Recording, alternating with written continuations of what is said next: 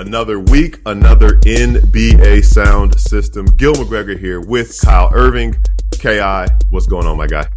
It's a good day, Gil. We got the in-season tournament semifinals. I mean, this pod's not going to drop until after we know the results, but after the way the quarterfinals delivered, I'm looking forward. I mean, these guys are in Vegas. They can taste the celebration at this point. They're getting a feel for what that atmosphere might be like. And I think we're going to have two good semifinal games on our hands tonight, man. Yeah, you're talking my language. We're recording this on Thursday, December 7th. We will get the Pacers, Bucks, and then Pelicans, Lakers, which is a rivalry in itself. Obviously, you will hear this after those games. You might hear this after champion is decided. But if you hear the excitement in our voices, it's because we're looking forward to this in-season tournament doubleheader with the semifinals. Obviously, we can't talk too much about games that will have happened after you guys hear this. But that being said, I think we can speak on just the fact that it's been an overwhelming success. You know, you mentioned the quarterfinals a little bit.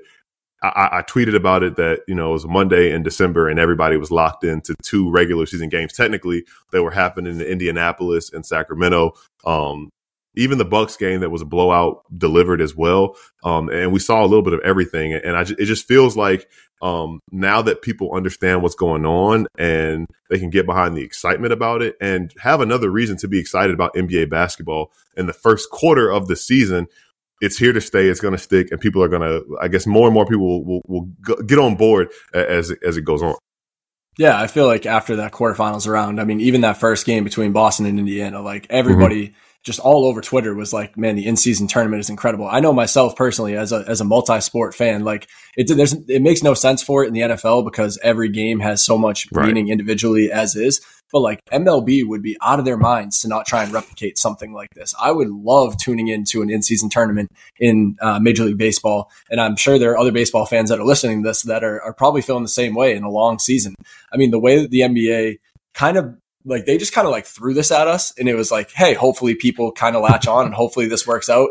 And I think like, who was it? Might have been Dame or somebody had said something along the lines of like, I'm sure there are teams that wish they took the early like group stage games of the in-season tournament a little bit more seriously to like get to the point that these teams are at now in Vegas and they're doing media availability like it's, you know, a playoff game and stuff like that. Like, I don't know, the atmosphere delivered. I felt like the intensity delivered even in the games that, you know, weren't as close as say the Suns, Lakers or Celtics, Pacers. But it really did have everybody locked in on individual games in the beginning of December on nights that, you know, maybe someone would have been like, well, I'm going to watch a Christmas movie instead of watching NBA basketball. Like everybody was locked into the same games and everyone was following along at the same time. And it was a really, really exciting, like, environment, you know, both on the internet and watching it in person. So, you know, I'm excited to see what these semifinals have to deliver as well. Yeah, you hit the nail on the head there. I think the thing that I enjoy the most about big NBA games, whether it's like the Christmas Day slate or playoff games or whatever the case may be on social media, everybody's watching it and reacting and noticing different things at the same time. And you can kind of say you watch the game as a family, right? As an NBA Twitter family. I'm not calling it by the other name. But the NBA Twitter family kind of watches the game together and we all react to things that are going on, whether it's a team coming up short or a guy making a big play or whatever the case may be. So to get that feel early on in the season, I think that's good. And I'm sure we'll talk more about, you know, the in-season tournament looking back once we crown a champion this weekend. But one last thing I will say about these games is that they all kind of felt like playoff series in one game, right? Like the first quarter and a half felt like everybody's kind of feeling it out, getting an idea of what was going on.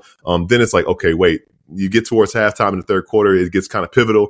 And then fourth quarter, it's winning time. It really did feel like a game 7 because it was win or go home. Now, one thing I did say about this tournament is that it made us interested in games going on a quarter of the way through the season. I know in years past, we've always looked at NBA All-Star as the unofficial midway point through the year, even though it comes like 50, 60 games in. But this actually comes 20 games into the season. And it does kind of feel like the first quarter buzzer has kind of gone off for the 2023-24 season. There's a lot to take in. I know we did a 10-game check-in with what's real and what isn't. But now that we're kind of a quarter of a way through with things, there's a lot to take in. And I'm curious, you know, as we take a snapshot of how things are, what do we even make of this season so far as contenders, as far as teams that haven't come up and lived up to that contender billing just yet? There's been a lot of good. There's been some bad, and there's also been a lot of ugly. So where do we even begin? Yeah, I think that, you know, That's a great point about the in-season tournament being like a quarter point checkpoint for the season, because All-Star always felt like that unofficial halfway checkpoint. It almost feels that way just from a scheduling standpoint too, because there are so many days where like it's just the in-season tournament games, and then every team that didn't qualify is playing on those days in between. We have like a couple Sundays off with no games at all. So it's like really giving teams a chance to, rest their guys that haven't been fully healthy, maybe give them an extra week just to get back on track. And then like even like watching some of those games last night, like it almost did kind of feel like that post All-Star break of like, all right, take a deep breath. We made it through the first quarter of the season. Maybe we weren't playing so hot at the beginning of the year. Maybe we were really on a hot streak, and now like teams are trying to like, turn the tides a little bit. Players are trying to break out of slumps or keep hot streaks going and stuff like that. So I do think that the in-season tournament is going to serve as kind of like, a nice little refresher early in the year for teams that, maybe didn't have such a hot start and are looking to turn things around. Yeah, you mentioned that. I think something that's a great point, like how it's after All-Star break.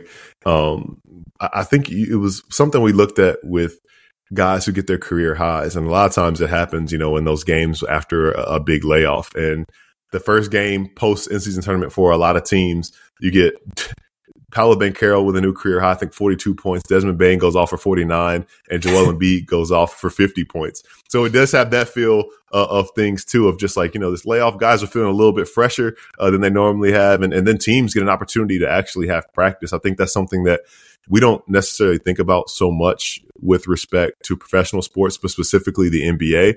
These teams and these franchises and these players, they don't get a chance to have real practices during the regular season because they're always traveling.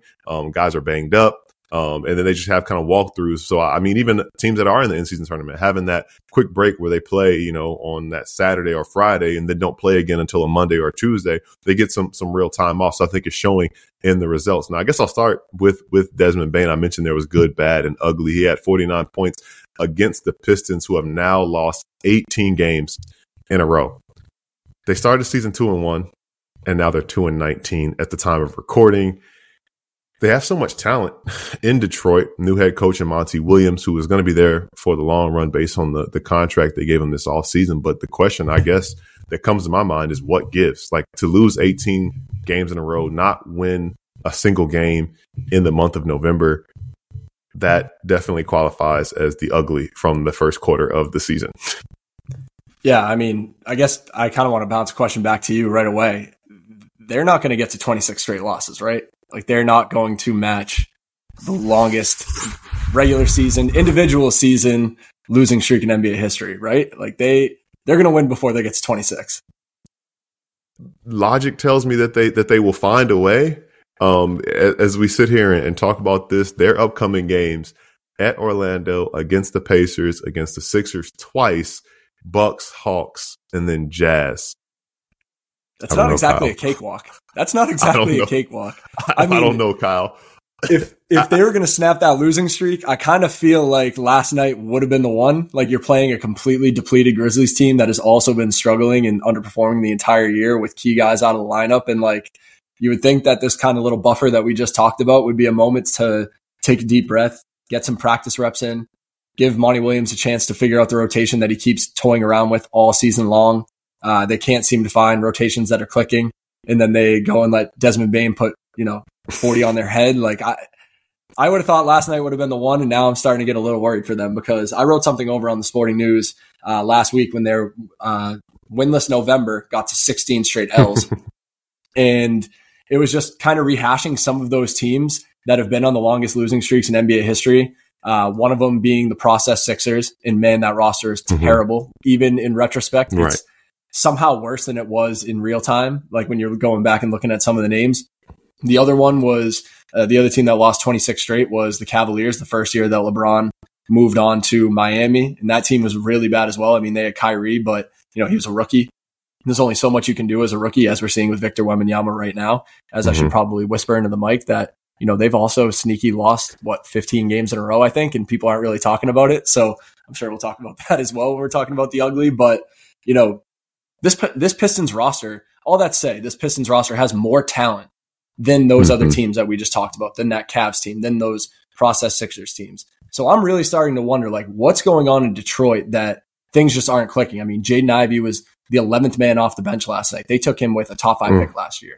Like Cade Cunningham, who I'm still a huge fan of, but just doesn't really seem like he's taking that leap that people expect him to make coming off of that injury last year, especially after having a productive Team USA camp this past summer.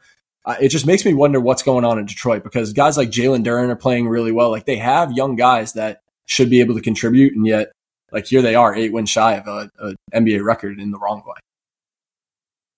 Yeah, that stretch that I just spelled out, I think that was their next 6 games before they take on Utah, who lost by 50 to the Mavs. I should have mentioned that too. Luka Doncic had a 40-point triple-double, and he had a triple-double in the first half. So the first player in NBA history to have a triple-double in one half of basketball. So it's not going to get any easier for this Pistons team. Ultimately, I do think that they figure it out maybe in the second half of the season. But right now, this is just really tough for them. And they've competed too. I watched them play against the Knicks probably longer than I would like to admit that I did last week. And they hung around, they fought. So you mentioned the talent does speak for itself, and it shows, but it's not translating into wins right now. And I think it's just weird combination of talent that is undeniable. And then a new coach is trying to figure it all out on the fly. And I know that once those losses start to pile up, it does get a little demoralizing, and you don't really know what the answer is. We will swing back to the Spurs, who have lost 15 in a row. I think the interesting thing about both of these two teams that they both started off over 500. It was the Pistons at 2-1, the Spurs are 3-2, and then they've lost 15 straight ever since then. But at the risk of scaring our listeners away, we'll get back to some more bad and ugly. But let's talk about some good real quick. Kyle, first of all, I'm gonna ask you: would you have expected that a quarter of a way through the season, the Timberwolves would have the best record in the NBA? Definitely not. I mean, you and I talked about the Timberwolves, and we were both, kind of heaping praise on them about like the way they're getting it done defensively. Anthony Edwards taking that leap like everybody expected. But for them to be standing at the top of the table in the West, a quarter of the way through the season, I don't think anybody could have predicted that. The Rudy and Cat experiment needed time, and it was clear last year. I mean, Cat obviously missed most of the season. I think he only played 20 something games. So, they didn't really get to test that out the way they would have liked to. And it's clicked faster than I would have thought it would to start this year. But they have a lot of guys who are, they play with intangibles. Like they're super versatile. They defend at a high level, and then led by Anthony Edwards. Like that's the superstar leap that we were expecting from him. But even guys like Mike Conley are stepping up and playing big minutes for them and playing that veteran role that they really needed out of the point guard position. It's an impressive build, the way that this Timberwolves roster is built, to kind of form today's NBA with the versatility on the wing, but then also go completely against the grain with just two massive bigs clogging up the paint for a star who could really benefit from having a runway getting downhill to the rim. So it's interesting the way that it's working, but I mean, I think they're for real. I don't know if they'll finish with the number 1 seed in the Western Conference. I'm not going to sit here and pretend I'm going to predict they will. I'm not sure they will, but I do think that they could end up being easily a top 3 team in the West and a serious threat come playoff time, because that's going to be a tough team to beat in a 7-game series. Yeah, crazy stat about the Timberwolves. They've been a franchise since 1989. Coming into this season, they had been first in the West for a total of 10 days. I believe they've been, at the time of recording, they've been at the top of the Western Conference for 17 days this season alone. When I think about that and I look at the team, you pointed out, the guys, the big names, Cat, Rudy Gobert, Anthony Edwards, figuring all those things out. Mike Conley, another guy who, talking about age and defying father time, obviously he's not playing to the level of LeBron James, but who is, first of all. But second of all, guys like him and Al Horford and Chris Paul are guys, Kyle Lowry, even the 36-plus guys, because, KD and Steph are both 35. So they're in a different league of their own. But the 36-plus guys who are still being really effective for teams who have really, really high aspirations this season. I'm curious, and I wonder how sustainable this is. Will it translate to postseason success in the Western Conference? Because I think we've seen it even with Rudy Gobert-led teams, right? With the Jazz. When you really think about it, a team that's built around a prolific guard on the wing and Rudy Gobert anchoring things on the inside. There was a little bit of a limit to the ceiling of what they could do. But I certainly think that they're going in the right direction. They have the best defense in the NBA. And like you said, that's something that's super sustainable, because throughout playing career, throughout following the game, people always say defense travels. If your shot's not falling, whatever the case may be, you can defend, and they do that at a very high level. So I think that allows me to be confident in this Timberwolves team, at least, to win a round in the playoffs and build moving forward, because this is a franchise that has not won a playoff series since I was 10 years old. So they're looking to do one before I turn 30 this spring. So we'll see if the Timberwolves can do that. No one's counting though. No one's counting when you're turning 30. Yeah, stay put. You're good at 29. But no, I mean, Rudy Gobert being back to a defensive player of the year caliber player is obviously massive, and he's the anchor of that team. But, having guys like Jaden McDaniels, guys like Kyle Anderson, like Naz Reid, like guys who can defend multiple positions and do it well. Anthony Edwards is like really taking pride in being a two-way player, like not just the offensive minded, chucker that people thought he might have been as a prospect. Like, he didn't really care about the defensive end in college. Like, the guy just wanted to go out there and get buckets. And now he comes into the NBA and like he really takes pride in like stopping the other team's best player. And that's massive to have when you can have guys like that. I mean, you look at guys like Kawhi Leonard who have done it at such a high level. Like Jason Tatum is someone who does it at a high level. Giannis Antetokounmpo, obviously, like when you have someone that good on the wing who can like really take pride in coming up with stops on top and giving you like almost 30 points a game, that's a recipe for success. But I had another team for the good, and I am going to classify them in the good for the time being.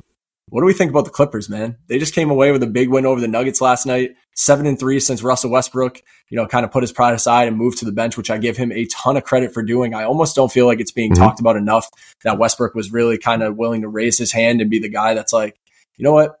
There aren't enough basketballs on the planet. I think PJ Tucker said that the other day, or I might have got Ballsack Sports. I don't really know what was going on there, but on Twitter. But yeah, like if he didn't say that, it would have been a quote that actually would have sufficed for this team. But, there's not enough basketballs on the planet to, suffice for Russell Westbrook, James Harden, Kawhi Leonard, and Paul George. So for Russ to put his hand up and be like, you know what, I'll come off the bench. We'll see how this thing works. And for them to go 7-3 in that stretch, picking up wins over good teams in that span to get back to 500. I mean, are you starting to believe what you're seeing from the Clippers?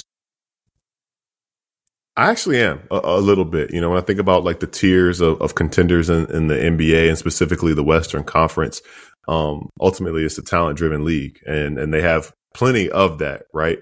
Thinking about the way they got that win over the Nuggets, and it's obviously much more than looking at the box score and looking at who did what and who took this many shots or what have you. But it does feel like everybody is starting to get comfortable with one another and comfortable with the roles that they have to take on, just given who is there, right? And I think that if anybody, we learned something about Kawhi Leonard when he was at Toronto, that he does want to get his shots. What star wouldn't? And a player of his caliber certainly is within his right to want to get the touches that he wants and he demands. But I also think that he's much older than he once was, as is Paul George. And I think that level of sacrifice and the desire to want to win again will supersede anything else. And seeing that James Harden kind of figure out, how to set up Zubats and really when to pick his spots as a scorer, but also when to pick his spots as a distributor and a playmaker, and how everybody else is falling in line. And Kawhi Leonard ultimately, I think, is just happy with winning. So I certainly think that people might not pay attention to this because they were just so eager to dunk on this team when it was struggles out of the gate. But now that they're figuring things out, and Russell Westbrook again deserves credit for coming off the bench and figuring out his spots, whether it's rebounding, attacking, doing the things he does best. That's a team that these guys are battle tested and playoff tested. And when I think on the flip side, the way that they play does fit, the narrative of playing in the postseason, because when things break down and the game slows down, you need guys who can make plays. And now James Harden is the third guy who's expected to do things in the playoffs, and maybe even the fourth, depending on any given night, given the talent on that roster. So it's time to pay more attention to that. The only problem is a lot of times with that franchise, and some of the guys on that roster have nothing to do with this, but when you pay attention to that franchise, things kind of fall apart. So that's going to be interesting to see if that happens with the Clippers moving forward. Yeah, it's interesting to me that Ty Lue had said this has like been one of the biggest challenges of his career, just trying to figure out how to manage all of these guys. And, you would expect that from 4 ball dominant future Hall of Famers who like you said, all want to get their shots, but also like kind of want to play unselfish. And it's a weird mix of like, okay, is it your turn, my turn type scoring? Like, all right, I just took a couple shots in a row. So maybe it's like James time to get a couple shots up. Like, but at the same time, knowing when to pick your spots and be selfish and not be too passive. Jamal Murray said it after the game last night. He's like, I honestly feel like James Harden could take more shots, man. And that is not something that James Harden really needs to hear. I feel like he's going to get his no matter what. But at the same time, there have been times even in Philly last year where it felt like he was being like overly passive. And there were times where I'm like, man, like put your head down and get to the bucket, or like, try and get to that lethal step back. Like you're passing up open looks, passing up catch and shoot opportunities to put the ball back on the deck and try and like make something else happen. And it's like, you're out there for a reason. They traded for you for a reason because they felt like they needed your,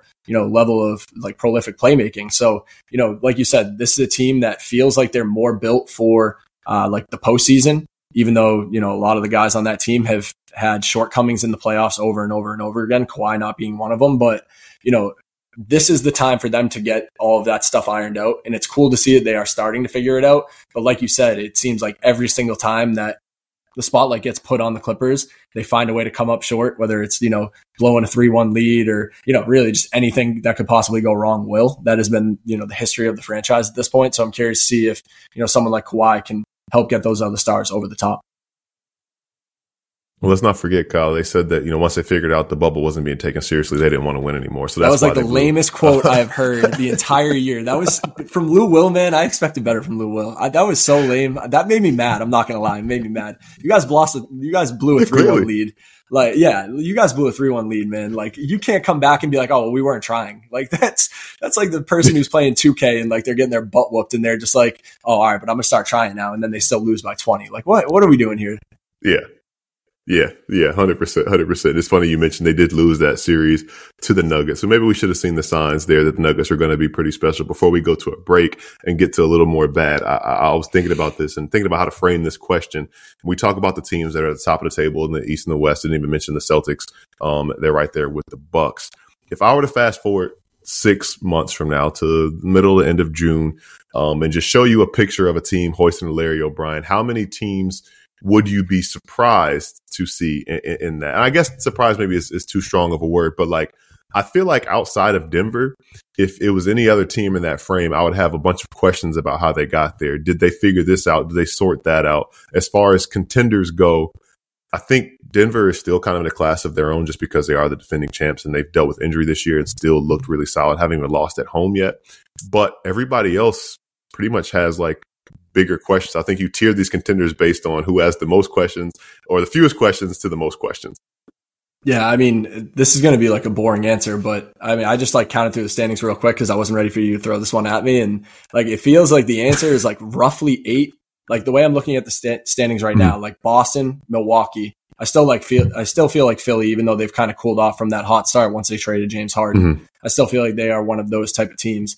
And then like maybe like one wild card in the East. I mean, it's still hard to count out Miami. Like it just is. Bam is playing so well. And Jimmy Butler really like picks and chooses his spots. Talk about someone who kind of flip flops between like, how hard do I feel like trying? Like, oh, well, I wasn't really trying that hard in that game. Like Jimmy Butler really can kind of like switch it up like that. But then when you look at the West, like obviously Denver is a team like that. I still feel like Phoenix is a team that can get over the hump. I'm going to lump the Clippers into that, into that group of teams that I feel like could host the Larry O'Brien trophy just because of all the talent they have on their roster. And then again, it's sort of a wild, like the Lakers are a team that obviously with LeBron James are always going to have a chance, but like, are we considering the Warriors title contenders still? I guess you can't really count Steph out. We learned that in 2022. The Timberwolves that we just spoke so highly of, like, can we really see them? You just said they haven't won a playoff series since when was that? Like you were a toddler. So like, they won, 04. It's been a while. KG days, man. MVP season. So they haven't won a playoff series since KG's MVP season. So, could we really see them stringing together 3 playoff series victories? Like it sounds far-fetched, even as talented as that team is. So I'm going to go with like a loose count of like 8 teams with like 6 solid ones and like 2 wild cards in each conference. No, that makes sense. That makes sense. That makes a lot of sense to me. I like looking at it that way. Just because, and so many things are going to sort out. We could go through this next quarter of the season and be like, okay, like now things are kind of straightened out a little bit. Same way we talked about the Sixers cooling off. They could heat up again. Some of these younger teams who are off to hot starts, like OKC, who they're still a little bit a ways away, but they have proven, to be ahead of schedule still. Orlando too, ahead of schedule as well. Then I look at the teams that are really wild cards, as far as maybe just making noise and eliminating a team who has legitimate title hopes, as a team like the Kings or the Pelicans. We saw it in the in-season tournament, but also just the fact that they get the right matchup in the playoffs, because, the playoffs are so much about matchups. And again, I think the biggest takeaway from all of this, though, it does kind of feel like that late 2000s, early 2010s NBA where you really have no idea who's going to make it out. A lot of it just depends on, the way that the bracket shapes up in each conference. Think about how the Mavericks won their title in 2011. The way things kind of happened in the late 2000s where, I remember the Grizzlies kind of tanked to get the 8th seed and they beat the Spurs in the first round. So it's exciting to know that we could get that type of postseason, at least the way it feels a quarter of a way through the season. Yeah, absolutely. And, things can change obviously with injuries and everything like that. And, maybe some of these young teams, like we haven't even mentioned OKC as a team that's like really exceeding expectations. And they're a team that, I kind of feel like they'll eventually regress to the mean. They probably won't end up as one of the 3 best teams in the West, the way that they're standing at the top of the table right now. But they are a team that kind of falls in that same category that you were just talking about of if you get them in the first round, like you're not psyched to see that team. Shea is super dangerous. Like the guy is one of the best players on the planet right now. And he plays that way. Like Chet is playing with like unwavering confidence as a rookie. Jalen Williams has been awesome. Like they have pieces that could be scary in the playoffs. I mean, even last year in the play-in tournament, that was a team that, even last year in the play-in tournament, like that was a team that felt like if they could get past the play-in tournament range and get into the actual playoffs, like they could have made some noise the same way that the Pelicans made 2 years ago, taking the Suns 6 games. So, when you're looking at a team like OKC that's young, has a lot of talent, they're feisty, like those are the types of teams that could knock off the legitimate contenders that we see at this point in the season. Yeah, one last point on Shea before we throw it to a break. He just speaks so much. I think underrated part about him is that he's already played in the playoffs twice, as a rookie with the Clippers and then that surprising OKC team in the bubble. That will give him so much. Now he gets to be the guy for a playoff team, and he can bring those guys along, whether it's Holmgren, whether it's Jalen Williams, the rest of that young core that they have. Having a guy that's been there before will help them so much. And I think that will allow them to be more primed to get a series victory just because they have a guy who's been there before, played in the Game 7. Lu Dort also played in the Game 7, had a massive Game 7. So got my eye on the Thunder as this season goes on. We'll get back to a little bit more of the bad and maybe a little more ugly as we come back from a quick break, but we'll throw it to a break and then we'll have some more NBA first quarter of the season to talk about. We started with some ugly for whatever reason. Then we talked about some good for good reasons, but there is some bad or stuff that I'm curious of whether or not we can classify it as bad. I'm looking at you, Raptors, 9-12 through 21 games, 6-6 at home, 3-6 on the road. Coming off a loss to the Heat last night. I'll actually be in attendance tomorrow when they are in Charlotte to take on the Hornets. But is bad too harsh for what the Raptors have shown this season? Because ultimately, right now, they're a half game out of the play-in tournament as it stands. New coach, interesting pecking order, lost an all-star caliber point guard. Maybe this is just what we should have expected to begin with. Yeah, I mean, this team is just like I feel like we might have talked about it going into the season when we were kind of like previewing some Raptors stuff, but like they just feel like 41-41 to me. Like they are just like so right down the middle average. It's insane. Like they can't get out of their own way on some nights, and other nights it's like, oh damn, they really do have like a lot of these like young, exciting players. Like look at Scotty's development. Like OG can do this. Like Pascal has been up and down. Like it's been a roller coaster for him this year. And I think all of this leads me to say, like, it just is time, right? Like at this year's trade deadline, I don't know. I mean, it's harder to get a deal done in season than it is in the off season, but like it does kind of just feel like it's time, right? Like I know you have to give a new head coach time to like, get used to the team and see the pieces that he has and figure out a rotation. But like, the writing has been on the wall for a little bit, and I give the franchise credit for trying to like hold on and make it work with guys that they drafted and groomed within their own franchise, like the player development system and everything like that. Like I give them a lot of credit for holding on as tight as they can when really they definitely, like most certainly have had moments where they probably have looked at each other and, Masai and Bobby look at each other and they're like, is it time to blow it up? And they're just like, you know what, let's just give them one last chance. Like I respect that. I really do. But it just feels like at this point, like you have valuable pieces that you can get, future valuable assets for in return. And this is not going to go any further than like the play-in tournament in the first round exit. Like I don't see that happening. So like, at what point do they really just have to pull the plug and say, all right, let's move Pascal, let's move OG, and fully hit the reset button and move to the future? That's the thing that I actually wrote about this over at the Sporting News and just asked the question, can Pascal Siakam and Scottie Barnes coexist successfully, right? Like, obviously they can coexist. They've been doing it for 3 seasons, and by all accounts, they like playing with each other, and they probably like each other too, right? But what always stands out to me is, when you look at the box score, almost 9 times out of 10, specifically this season, if Pascal has a big game offensively and it plays to the best of his abilities, I guess, performs and contributes to the best of his abilities, then Scottie probably doesn't, right? And not to say that Scottie's going to have a bad game when Pascal has a good game, but looking at the numbers, it's very rare that you see both of them dominate in a way that we see the Jays do in Boston, the way that we've seen Luka and Kyrie do in Dallas, the way we've seen LeBron and AD do in LA. And obviously, it's because of the overlap between what they do best. They're not the same player. And that, don't get me wrong, they're not the same player. But when you think about like when Pascal's at his best, he's getting downhill. He's creating for himself. He's creating for other people. He's getting rebounds, all of these things. If I were to go back and just replace Pascal with Scottie in that sentence, it would still be accurate. Getting downhill, creating for himself, creating for others, and really having that freedom and flexibility to do that. And I just think that ultimately they just kind of get in the way of one another, and that is not the model of success.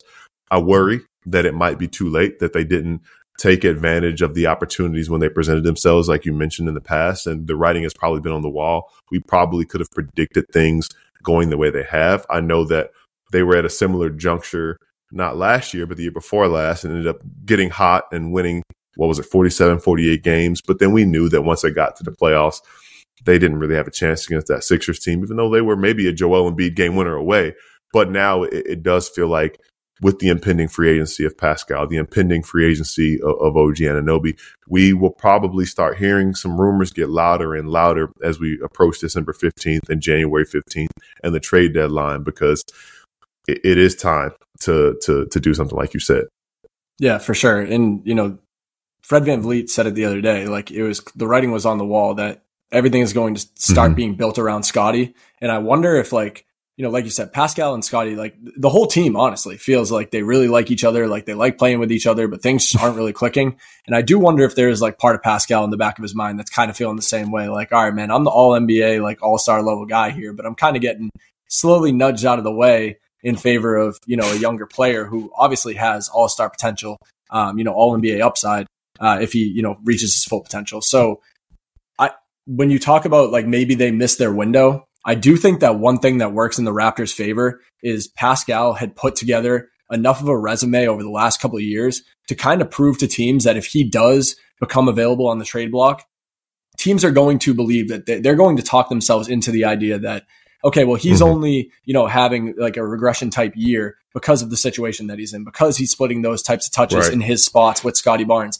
And if we bring him to our franchise, we can get him back to being the, 25 point per game scorer, a guy who's facilitating, rebounding, can defend at a high level. Like, teams are going to talk themselves into that. And then OG Anunoby, I feel like he speaks for himself just because he is probably one of the most,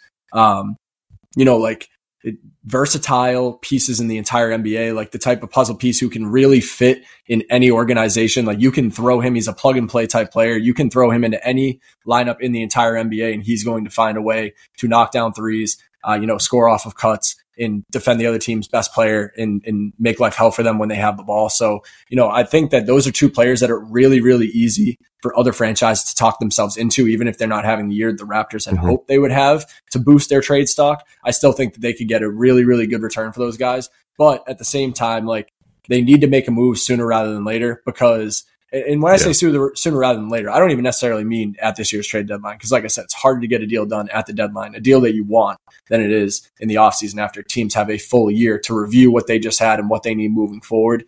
But I would think that, if it's not at the trade deadline with their impending free agencies coming up and extension deadlines coming up, then, the Raptors could have their hands tied a little bit.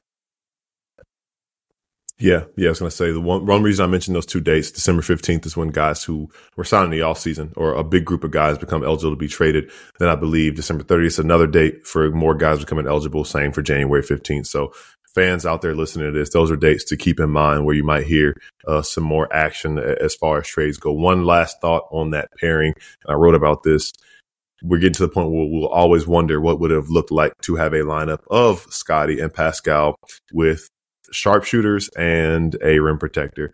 That probably would have been the most sustainable type of way to find success around them. But as we know, in recent years, Raptors have had shooting issues, and Jakob Poeltl has been a really good rim protecting big, but just personnel has not meshed. So it is what it is now. Talking about stars and trades, actually, we recorded this a couple weeks ago and then missed the window because the news dropped after. But it was reported that Zach LaVine and the Bulls pretty much on the outs. His representation, Clutch Sports, probably seeking a trade with him. And then last night it was announced that Zach LaVine will be out for 3 to 4 weeks with foot inflammation. So it leaves us to wonder, hopefully, one, he's okay. But second of all, we might have seen Zach LaVine's last action in a Bulls uniform. And the lasting memory could be that photo of him just staring blankly while Jaylen Brown got a crazy dunk in the in-season tournament finale. Yeah, they say picture's worth 1,000 words, and that one might have been worth 2,000. I mean, that said everything that you need to know about what the situation looks like in Chicago. I mean, hey, the same way that you had kind of called the downfall of the Memphis Grizzlies at the beginning of the year with the injuries they had and waiting for Ja to come back. Like, you know, you and I feel like also hit the nail on the head when we were talking about how the Bulls probably have the most bleak situation in the entire NBA. And that's including teams like the Pistons and Spurs that we talked about that have lost 18 and 15 straight respectively. It feels like they're at a dead end. Like they don't even have they have guys like Caruso and I guess Pat Will. Like they have some young pieces that they can move if they really wanted to try and bring in other players to make this work. But at this point, I know that they know that the situation is not going to work out. And if Zach LaVine is the guy that they have to move, obviously a team like the Lakers are going to be interested. Like maybe the Miami Heat would be interested after swinging out on Damian Lillard. So I'm curious to see where he ends up and if he can get back to being that walking bucket type, 28 point per game scorer, if he gets into a better situation where maybe he's playing with a little bit more passion and fire. But as of right now, he's not doing much to help his trade cause either because, he's averaging 21 points per game, which is, the least that he's averaged since 2017-18, as I have the numbers up in front of me. I do think that he's a player that teams could talk themselves into and kind of say to themselves, all right, if we give him a new situation, we can get him back to being one of the best scorers in the NBA. But, he's not exactly doing a ton to help his trade value right now. Yeah, two things I want to point out. One thing, I know we mentioned the Sixers when we talked about, potentially making another trade for another star caliber player. And that's a team to keep an eye on, just the fact that they can package some of the guys they got in the Harden deal once they become eligible to be moved. And now, we mentioned them cooling off since that hot start. Maybe they enter that conversation again. I think the crazy part about it, we're talking about, losing streaks since Zach LaVine last played against the Celtics. The Bulls have won 3 in a row, right? And I know that sometimes there's not correlation and causation with some things, but maybe, there is something to be said about the fact that the ball's moving around a little bit more.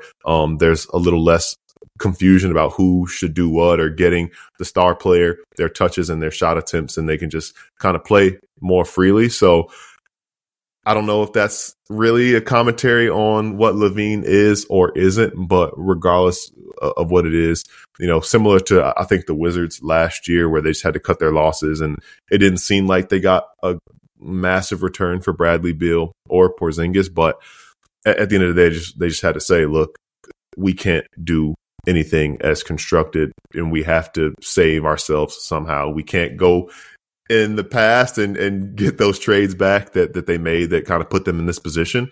But all they can do is kind of blow things up or retool or something of the sort to move forward. But they're certainly on that borderline between bad and ugly. So we'll see if they're able to kind of turn that around and at least give their fans something to be encouraged by, for the next part of the season and beyond. Because strangely, you and I know a bunch of Bulls fans and they're going through it.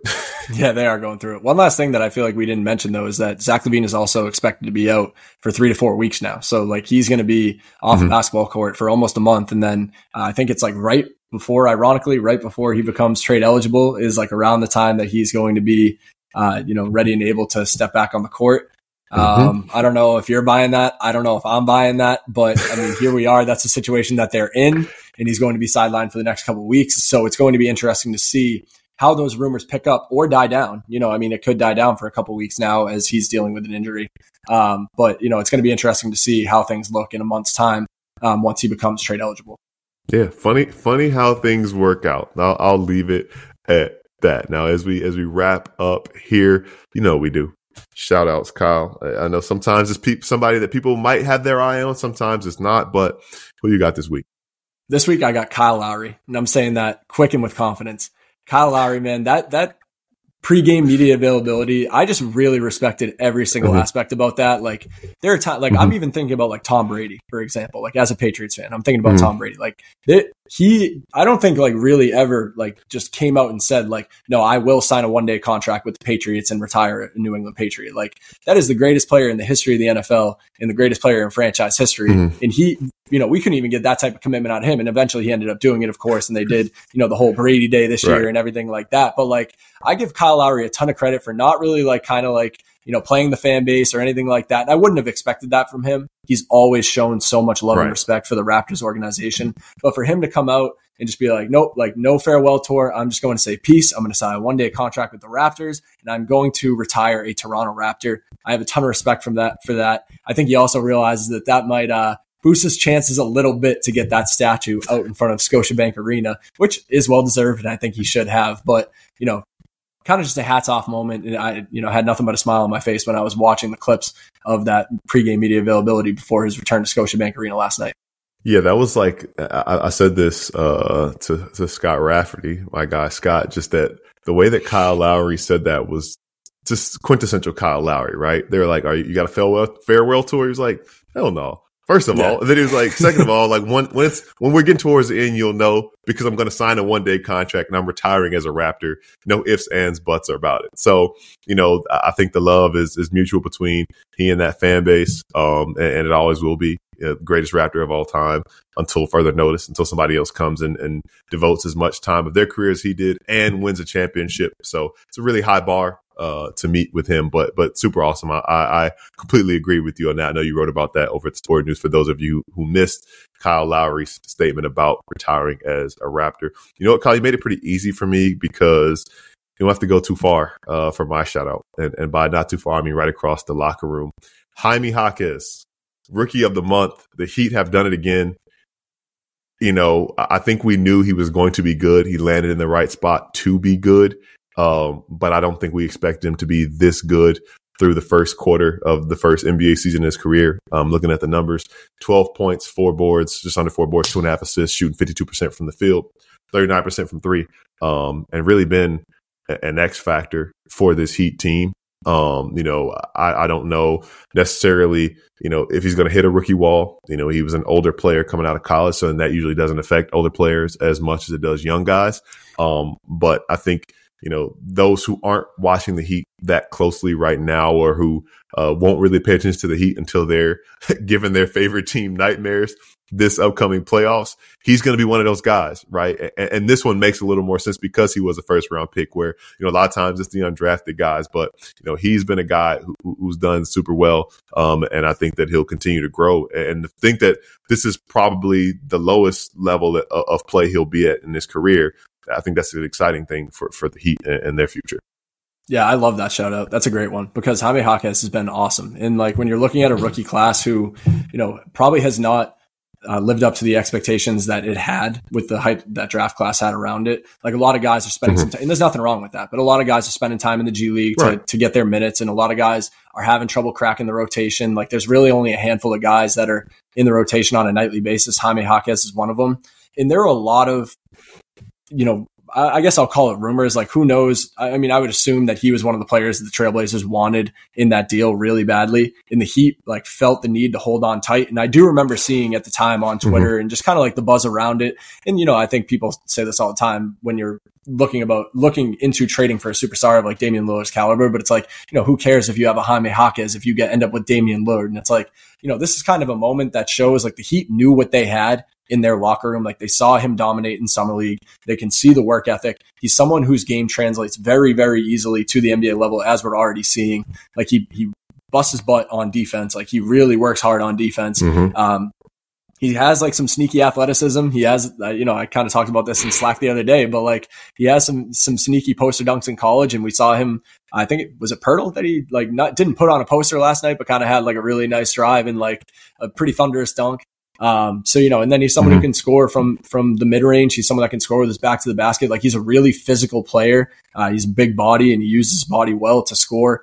He's a solid 3-point shooter, smooth shooting stroke. Like he's someone that, I was pretty high on the pre-draft process. Now I'm not going to sit here and claim that I thought he was going to be, rookie of the month the first year into his rookie season. But, it's no surprise that Jaime Jaquez, as someone who dominated college basketball at the level that he did, has been able to come into an organization like the Heat, and the Heat are getting the most out of a player that has the potential that he has.